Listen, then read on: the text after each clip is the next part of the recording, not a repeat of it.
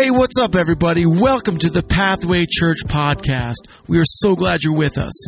We're a Bible-based church from Ontario, Canada, and together we're on a mission to reach people far from Christ and see them become devoted followers of Him. We are the church. But when you think about it, what does that really mean? The church is a community of people who are following Jesus. And when a large group gathers together, there'll be all different sorts of people in the room. In this message, we'll be encouraged to decide which kind of people we want to be as we gather together as the church. With that, let's turn it over to Pastor Nate as he brings us part 3 of the We Are the Church series entitled, What Do You See? If you have a Bible with you, would you open it up to Mark? The Gospel of Mark, chapter 2. Maybe some of you use your phone. You want to follow along in your Bible. That's great as well. Today we're going to be reading from Mark chapter 2. We're in week 3 of a 4-week message series that we're sort of kicking off the fall season. And this message series is called, as we said last week, We Are the Church. Can we all say that together? We are the church. And I said this in week 1. The church is not a building. The church is not a denomination, a corporation, an organization. The church is people. Yeah, we are the church. And so you go, well, are all people the church? Not all people. You say, so what people are part of this thing that Jesus said He would build and called the church? And the answer to that question is, the people who are part of the church are those who are following Jesus. Not just believing in Jesus, not even sitting in church. Sometimes you think, well, if I'm sitting in church, I must be part of the church. But in fact, the church is made up of a community of people who are following Jesus, who are listening to His voice, who are obeying His commands, who are learning and growing and moving in His direction. And so I hope that today as we gather, we are the church. Can we say that one last time? We are the church, which is awesome. Last week we had a special guest speaker who really talked about how we are the church in good times and bad. When things are going well and when things are difficult and when we're going through struggles, we're still the church and we continue to follow Jesus and trust in Him through it all. Today I want to read this story that's found in Mark chapter 2. This is an incredible story, an event that happened during Jesus' ministry.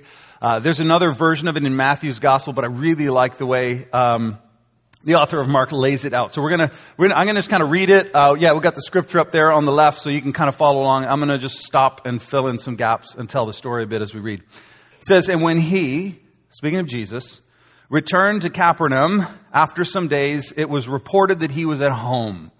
Now we don't know if His parents lived there, or if He was at one of the disciples' homes, but this is like a personal, private visit, okay? And He's there, and it says many were gathered together. So word gets out, Jesus is in town. And all the neighbors, oh, hey, I hear Jesus is around. People start knocking on the door. Next thing you know, they're standing room only. The whole house is filled. People are standing in the windows, in the doorways. A crowd is gathered. The whole house is surrounded. The whole community now knows He's there. And it says a great many were gathered together so that there was no more room, not even at the door. Packed. I know sometimes we look around like, wow, it's really full this Sunday. But it's not packed. I mean, we're talking shoulder to shoulder. No room to squeeze in another person. This is a huge crowd gathered. And it says this, it says, He was preaching the word to them. We'll circle back to that later because it's pretty crazy that when this huge crowd of people shows up with all these various needs, Jesus decides to preach. We'll get there. Verse 3, and they came, bringing Him a paralytic carried by 4 men. So these 4 men are carrying someone who cannot walk on a bed. And they bring Him. And when they could not get near Jesus because of the crowd, they removed the roof above Him. And when they had made an opening, they let down the bed on which the paralytic lay. And when Jesus saw their faith, whose faith did He see? He saw the faith of these friends who had cut a hole in somebody's roof, lowered their friend down on ropes. And of course, when I read it, I see I had like a picture Bible, and you see this guy, he's on the bed and they lowered it down. But in reality, you have to imagine what this was like, right? Jesus is up there preaching, and He's preaching the house, and everyone's packed in. Next thing you know, a saw coming through the roof, right? Palm branches and sticks falling on the crowd. Like nobody's listening to Jesus because there's this hole in the roof. And next thing you know, the head pops through and another head pops through and a bed with a guy who can't walk and they're lowering him down. And, we picture it coming down, but it's probably like leaning one way and the crowd's like, ooh. And he goes the other way, oh! And then finally he gets there. And in all of this scene, sorry, I added a little bit there to the to the passage. This is how it probably played out. And when Jesus saw their faith, there's the paralytic guy in front of him. He's looking up at the friends, leaning through the hole, who've brought their friend and lowered him. And when he sees the faith of the friends, he turns to the paralytic who's now in front of him and says, "Son, your sins are forgiven." Which at this point, I'm thinking the friends are sticking their heads through the window going, No, Jesus. We know he's a sinner. But that's not his biggest problem. His biggest problem is his legs don't work. And Jesus is like, that's not his biggest problem. And he says, "Son, your sins are forgiven." Now, some of the scribes were sitting there. These are religious leaders, the local pastors and specialists in the law. They asked themselves, they've been questioning in their heart, why does this man speak like that? He's blaspheming. Who can forgive sins but God alone? They're going, only God can forgive sins. How could Jesus say this? And immediately Jesus, perceiving in his spirit that they questioned within themselves, he said to them, "Why do you question these things in your hearts? Which is easier to say to the paralytic, 'Your sins are forgiven,' or to say, 'Rise, take up your bed and walk'?" So Jesus says, you think that only God can forgive sins? You're right. And guess what? Only God can heal legs that don't work. And just to show you who I am, I'm going to heal them too. He continues, "But that you may know that the Son of Man has authority on earth to forgive sins," he said to the paralytic, "I say to you, rise, pick up your bed and go home." And he rose and immediately picked up his bed and went out before them all, so that they were all amazed and glorified God, saying, "We never saw anything like this." I love that phrase. We never saw anything like this. We get this gathering of people that are all there to see Jesus. And he does something so incredible that the people leave going, wow, we've never seen anything like this. We talk about being the church, and we're gathered here hopefully for Jesus. I would love, and I pray that we would be the kind of church where people walk in, and when they leave, they go, wow, I've never seen anything like that. People come in without hope and leave full of hope. People come in, maybe you come in on a stretcher and you leave on your own 2 feet. Maybe you come in and your marriage, your relationship, your heart is broken and something gets healed and you leave going, wow, I never saw anything like this. That's the kind of church I want to be. I don't know about you guys. Anybody else? Yeah. All right. A church like that. What I think is so cool is that Jesus does this incredible miracle, right? He does this incredible miracle in the midst of this great crowd. Okay. We got a great crowd. And here's something you need to understand. Whenever there's a big crowd of people gathered together, there will be all sorts of people. Can we say all sorts? All sorts. When I say all sorts, what I mean is different kinds of people with different motives and different reasons. I'm not talking about these. Now, I understand that some people really love these, but for me, these are disgusting. Okay? These all sorts. I remember the first time I saw them as a kid. I was so excited because, don't open them. I remember as a kid seeing them like they're so colorful. They must taste amazing. I want one. And then I tried one and I was like, I'm not even going to eat it up here, right? Because I'll taste it the rest of the dessert. I was like, oh, that's nasty. Let me ask you a question. Have you ever met somebody? Don't look around. Don't elbow anybody. But have you ever met someone and you thought, they look amazing. They seem so nice. You're like, I want to get to know that person. And then you get to know them and they're so colorful. And you get to know them a little better. Yeah, that's what I expected it to taste like. And you're just like, oh, no thanks. Anybody? Just give a show of hands. Don't look around. Yeah, okay. We've all been there, right? Because the truth is that when we have a crowd of people gathered together, like we do this morning, I know everyone looks great and everyone's amazing and love everybody, but the truth is in this room, there's all sorts of people. There are people in this room that have great motives, people that don't. There are people with great attitudes, people that don't. There are people here for all different kinds of reasons. And so here's the thing I want you to know. When we're talking about the church, if you're new to church, if you're new to faith, let's say you showed up here this morning and you're like, man, I'm going to check out this Jesus thing. Man, I want to find out what church is all about. Many people come to church and they just expect that when they walk into the church, they're going to meet a bunch of people who have it all together. And I heard a couple chuckles like, yeah, wait till they find out. It's not true. Because what happens is in the room, hopefully we have a whole bunch of people who are trying to follow Jesus, but we're on all different places. So don't assume that just because there's a room full of people that attend church, that they have it all together, that there's no addictions, that there's nobody struggling in their relationships, that nobody struggles with greed or selfishness. Like, it's all here. In this room, there's all sorts, okay? All sorts of people in all sorts of situations. And so if you're new to church, you just naturally assume that everyone has it together. You might assume that anybody who attends Pathway Church, you can do business with them and they'll never rip you off.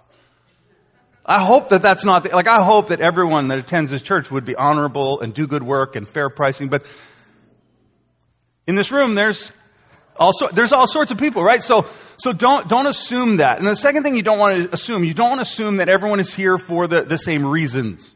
Okay, you don't want to assume that everyone's here for the same reasons, because that's not just true.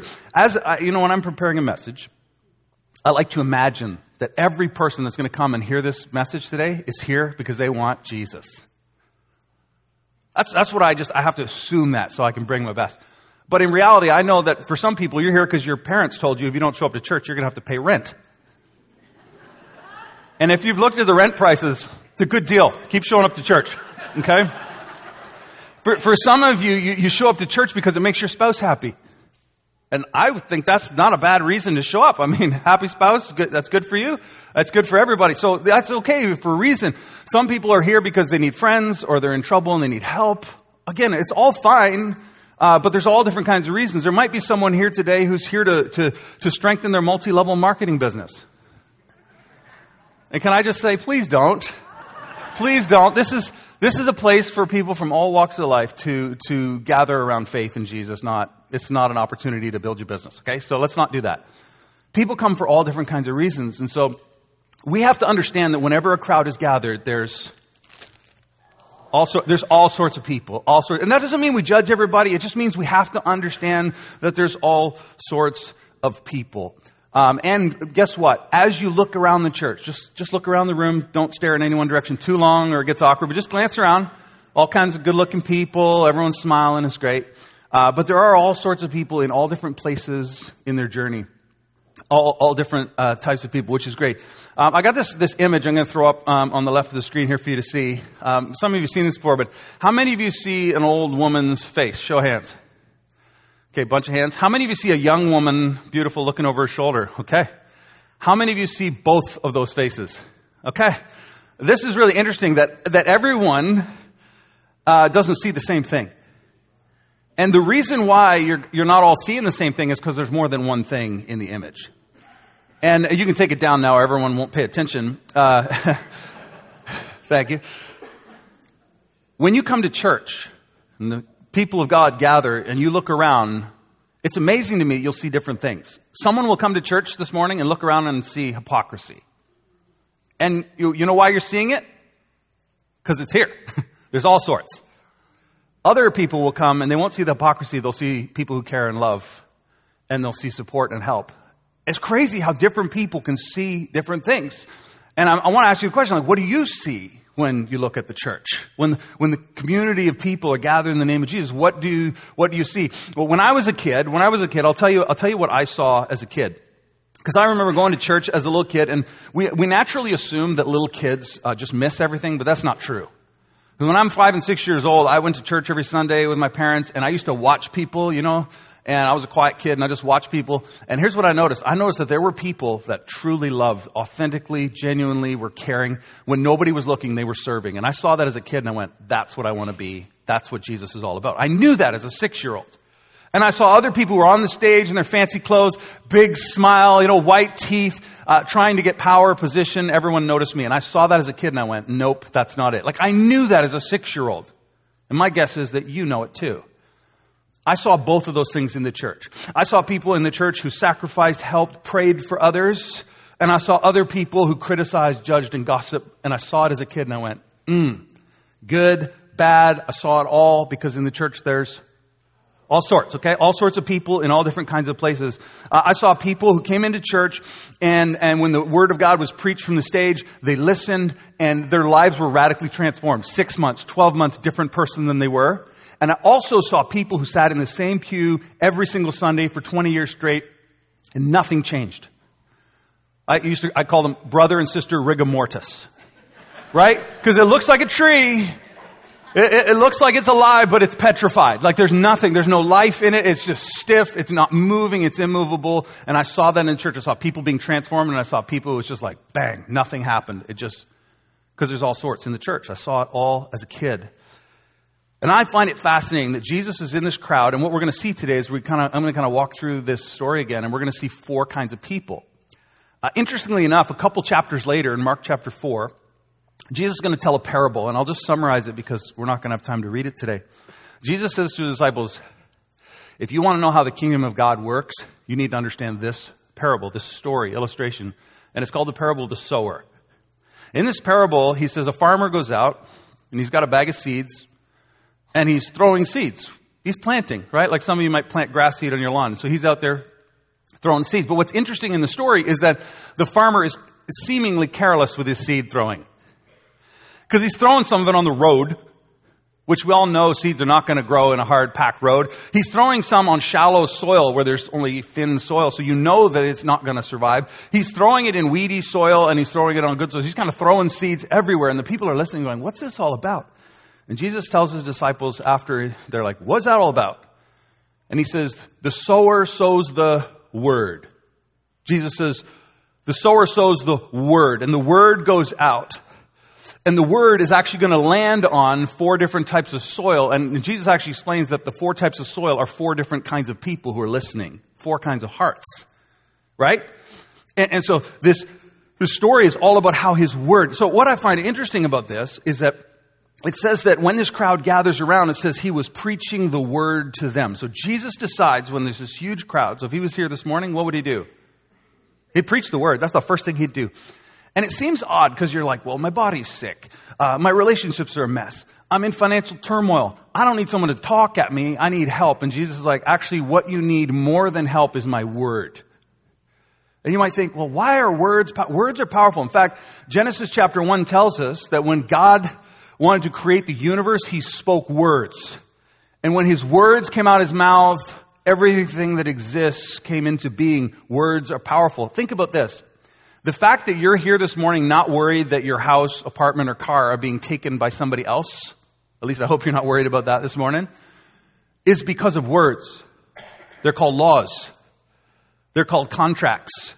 We have words that protect everything that we own. It's incredible when you think about it, right? There are countries in the world, you can have a house and it's like, it's my house, and someone else comes along and says, no, it's mine. They don't have words to protect. Words are powerful. We lose sight of this. And so what Jesus says is the thing that people need most is his word. The question is, will we receive it? What kind of people will we be? Because in this room, I'm preaching this morning, and I know that there are, thank you, all sorts of people. Some of you, honestly, some of you are going to hear what I'm going to say today, and you're like, good joke, I'm going home, and nothing's going to happen. It's just going to bounce off. Just boink, the seed's going to go. Right? Others of you are going to hear it. You're going to get super excited. You're like, I'm going all out for Jesus. And a week later, you know, your boyfriend breaks up with you and you're like, oh, it's over. I hate God. Like that. It's just going to be, that's the shallow soil. And then others are going to hear it and be like, yeah, I'm going, and you're making plans and you're moving forward in your faith. And then the cares of this life, your hobbies, your kids, sports, your career, all of these things that are good, they're going to start to choke out what God's doing. But then others, there might be somebody here today who hears this message and 5 years later remembers it because it changed their life. And that has nothing to do with me. Has nothing to do with the quality of the sermon. It has everything to do with receiving the word of God and allowing it to change you from the inside out. Are you guys with me? Awesome. Okay. So today I want to share with you 4 kinds of people. Okay. 4 kinds of people. We're going to look through the story. What kind of people do we see in this story? What kind of people do we see in the church? The first kind of people we discover in this story is what I call people in need. People in need. Now, hopefully your mind goes immediately to the paralyzed guy, right? He's on a bed. He's in need. His legs don't work. And I know it's difficult if any part of your body doesn't work, but in this culture, where it was farming culture, if your legs didn't work, you didn't work.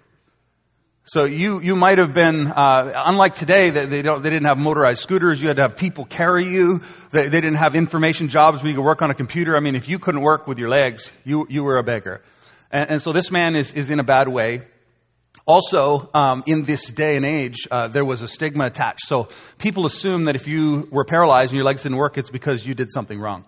You were a sinner, and God was clearly judging you and punishing you for it. People in our culture don't believe that, which I'm glad about. And so this guy had it bad. He is definitely someone in need. And, it's crazy because I believe that the church should be a place for people who are in need. Do you agree with that? Often I get into conversations when I meet new people. I guess when people meet me, they don't naturally assume I'm a pastor. I don't know why they don't. So they're just talking to me. We're talking sports, we're talking kids, we're talking hobbies. Somewhere along the line in the conversation, which I think is going pretty well, they ask me, so what do you do for a living? I usually take a deep breath and I say, I'm a pastor. And they're like, oh, is that that's like a minister, like a reverend, like a priest? And I'm like, kind of, yeah. And at that point, the conversation always gets awkward. All the chit-chat stops. Sometimes they'll apologize for all the curse words they used in the last 10 minutes. And then they just get all weird and silent. I've thought about just getting one of those white collars, just being like, let's get the awkward out of the way at the start. On occasion, though, I'll have this conversation with somebody, and after they apologize for swearing, I don't know why people do that. Anyway, they'll say something to me like this. They'll be like, yeah, that's really cool. That's really cool. Church isn't a place for someone like me. Interesting. I kind of lean in and say, well, what do you mean by that? They'll say, well, I've done a lot of bad things. Well, okay. So did David. So did, It's like, oh, yeah, okay. And they'll say like, oh yeah, but I have struggles. And again, it's this assumption that when they show up to church, everyone here has it all together. And they're too much a mess that Jesus wouldn't want anything to do with them, and that the church at large, the community of people who are trying to follow Jesus, wouldn't accept and love them as they are. That's the assumption. To which is interesting because just 4 or 5 verses below this story we're reading, the religious leaders actually come to Jesus like, why are you eating with those people? Because he's eating with the outsiders in society, tax collectors, prostitutes, people that the religious people wouldn't have anything to do with. And Jesus actually responds in this way. He says, those who are well have no need of a physician, but those who are sick. I come not to call the righteous, but to call sinners. And Jesus says, I came for people who are a mess. I came for people who are broken. I came for people who are experiencing addiction. I came for those that society has pushed to the edges. They're the people I came from. In fact, Jesus would take it a step further and he would say, unless you and I accept the fact that we are also in need, we can never come to him. Because it takes humility. It takes humility to come to God. It takes humility to ask for help. It takes humility. It's sad too because sometimes, again, growing up in church, sometimes you come to church and everyone would try to pretend like everything was great. And I'm not saying you should come in and just dump on the first, how's it going? Well, it's terrible. I'm not saying dump on everybody, but I'm saying it was like people were like, oh, everything's great when it wasn't. And there was this air of like, oh, it looks like everyone's got it together and nobody's struggling, so I guess I'm the only one and I'll just head out the door. But church should be a place for those who are sick and broken. And the truth of the matter is, all of us are sick and broken. That in reality, all of us are the guy on the stretcher. All have sinned and fallen short of the glory of God, Romans 3:23 says.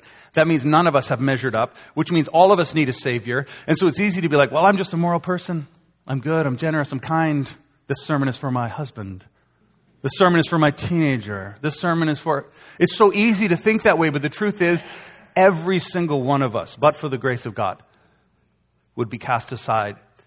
And church is a place for the broken and the hurting. So the church is a place for those who are in need. Number 2, we see in verse 4, it says they could not get near. So here comes the friends carrying the person in need. They couldn't get near because of the crowd. And that leads us to our second group of people, which are people who are preoccupied. Now, this is the one that I find the most fascinating in the story. Because you have this huge crowd of people that are all trying to get to Jesus, right? In this crowd we have... Thank you. We got all sorts of people, and they're all there. Maybe somebody needs a healing. Maybe someone needs encouragement. Maybe someone's just skeptical and checking out Jesus, wanting to hear him. But they're all there for their own reasons, and they're all crowded around the house. And here comes these friends carrying their friend on a stretcher. And they're like, hey, can we get through? And this guy clearly needs a lot of help, and we're trying to get him to Jesus. And people are like, no, wait your turn. No, I'm trying to hear what Jesus is saying. Back off. Like they can't get through, and no one's letting them through. I think that's fascinating, don't you? I think it's interesting that their biggest obstacle is other needy people. And I've talked to so many people who came to church looking for Jesus and they bumped into some people who became obstacles. I pray to God that's not me, but I'm sure I've been an obstacle to somebody too. They're showing up going, I need to get to Jesus, and they run into an angry person, right? Right, the unfriendly greeter. We don't have any of those at this church. I'm so thankful that our greeters are friendly. But it's amazing, right? You come to church and you're just looking for connection. You're looking for Jesus and somebody's like, get out of my seat, or, hey, why are you, whatever. And it's like all of a sudden, it's like people get in the way. Have you noticed this? As a kid, I remember going and trying different youth groups, and I'd show up at youth group and I'd be standing by myself, and all the kids had their friends and I'm just standing by myself. And after a few weeks of that, it's like, well, I guess I'll try somewhere else, right? And it's easy to get jaded and be like, well, there's nothing here for me, right? Because people get in the way and everyone's just trying to do their thing. But the crowd is all there and they're basically obstructing him from getting to Jesus. And I guess here's what I wanted to encourage every person, no matter where you're at in your faith journey. Don't let people keep you from getting to Jesus. Just don't let people. Because in this room, there's amazing and lovely people. I'm going to talk about them next. But in this room, there are all sorts of people. There are people who will offend you. There are people who will say nasty things. We're trying to fix that. We're trying to grow through it. We're not making excuses, but I'm just saying there's all sorts of people, and don't let rude people or selfish people or busy people get in the way of you getting to Jesus. So we got people in need, and we got people who are preoccupied. The third group of people we have, I love this. Number 3, people who care. People who care. The third group of people are people who care. And of course, as we think about this, we're thinking about the friends, right, who are carrying the paralytic. These are good friends. And I hope and I pray that we be the kind of church that's full of people who care. And by the way, the reason why we need people who care is because every single one of us at some point is going to need to be carried. Everyone sometimes needs to be carried. Now, let me tell you something. I don't like being carried by other people. I would much rather be the friend. I would rather be carrying you to Jesus, dragging you up the side of the house. Like, that's fun for me. Let's find a way to do that. Like, I would love to help you solve your problem, but I'm not good at asking for help, and I'm not good at leaning on other people. Anybody else? In fact, a number of years ago, I was at a volleyball tournament watching my older son play. And I stood up too quick and I got lightheaded. Next thing you know, I wake up on the ground. So I had passed out, fallen over, smoked my head off a steel chair. Nurses I was out cold. Nurses waking me up. Are you okay? I'm good. I'm fine. Okay, just sit for a while. I'm sitting for a while. They're like, I need to go watch my son's game. And they're like, wait, are you okay? I'm fine. I went and sat down in the chair. Everything was blurry and hazy. I was probably watching the wrong court. Cheering for the wrong team, right? I was out of it. And people kept asking me, are you okay? And I'm like, I'm fine. Just a little clear fluid running out my nose. I'm fine. I'm fine. Turns out I was pretty severely concussed and spent a week and a half in a dark room. I don't know. Maybe some of you are like me. And you show up at church and someone's like, how you doing? I'm like, I'm fine. When you're not. It takes humility to be a person who can receive help. And that's something I'm not good at. I don't know about you. But it's incredible when there are people around you who care. And that's what I hope that we'll see lots of in this church. As a kid, I grew up, I saw people who cared in the church. And they're incredible. Good friends who care are people that won't take no for an answer. When you say, yeah, I'm good, I'm fine, they go, actually, no, you're not. And I'm going to stay with you and make sure you're fine. And that's the kind of people we want to be, right? That's what we aspire to be. And of course, we know that when we care and we help other people, sometimes we can go too far and we can be moved from helping to enabling. You guys know what I'm talking about, right? Where you do too much. And I think the simple rule for this, it sounds something like this. Do for others only what they cannot do for themselves, not what they will not do for themselves. Can you hear the difference in that? These friends carried him to Jesus because he couldn't get to Jesus. They wouldn't take no for an answer. When the crowd was there, they found a way around those people, okay? They went up the roof. They cut open the roof. They lowered him down. But guess what? After he met Jesus, he carried his own mat. So what we want to see as a church, we want to be people who help, who carry, who bear one another's burdens, who help and love one another. Not doing for them what they won't do, doing for them what they can't do, and then bringing them to Jesus so that they can be restored, healed, and begin to walk on their own 2 feet, and then we walk beside them. Does that make sense? Okay, people who care, it's amazing. Verse 5 says, when Jesus saw their faith, he sees the friends. He says to the paralytic, son, your sins are forgiven. This is fascinating, right? Because my assumption is that what this man needed most was his legs healed.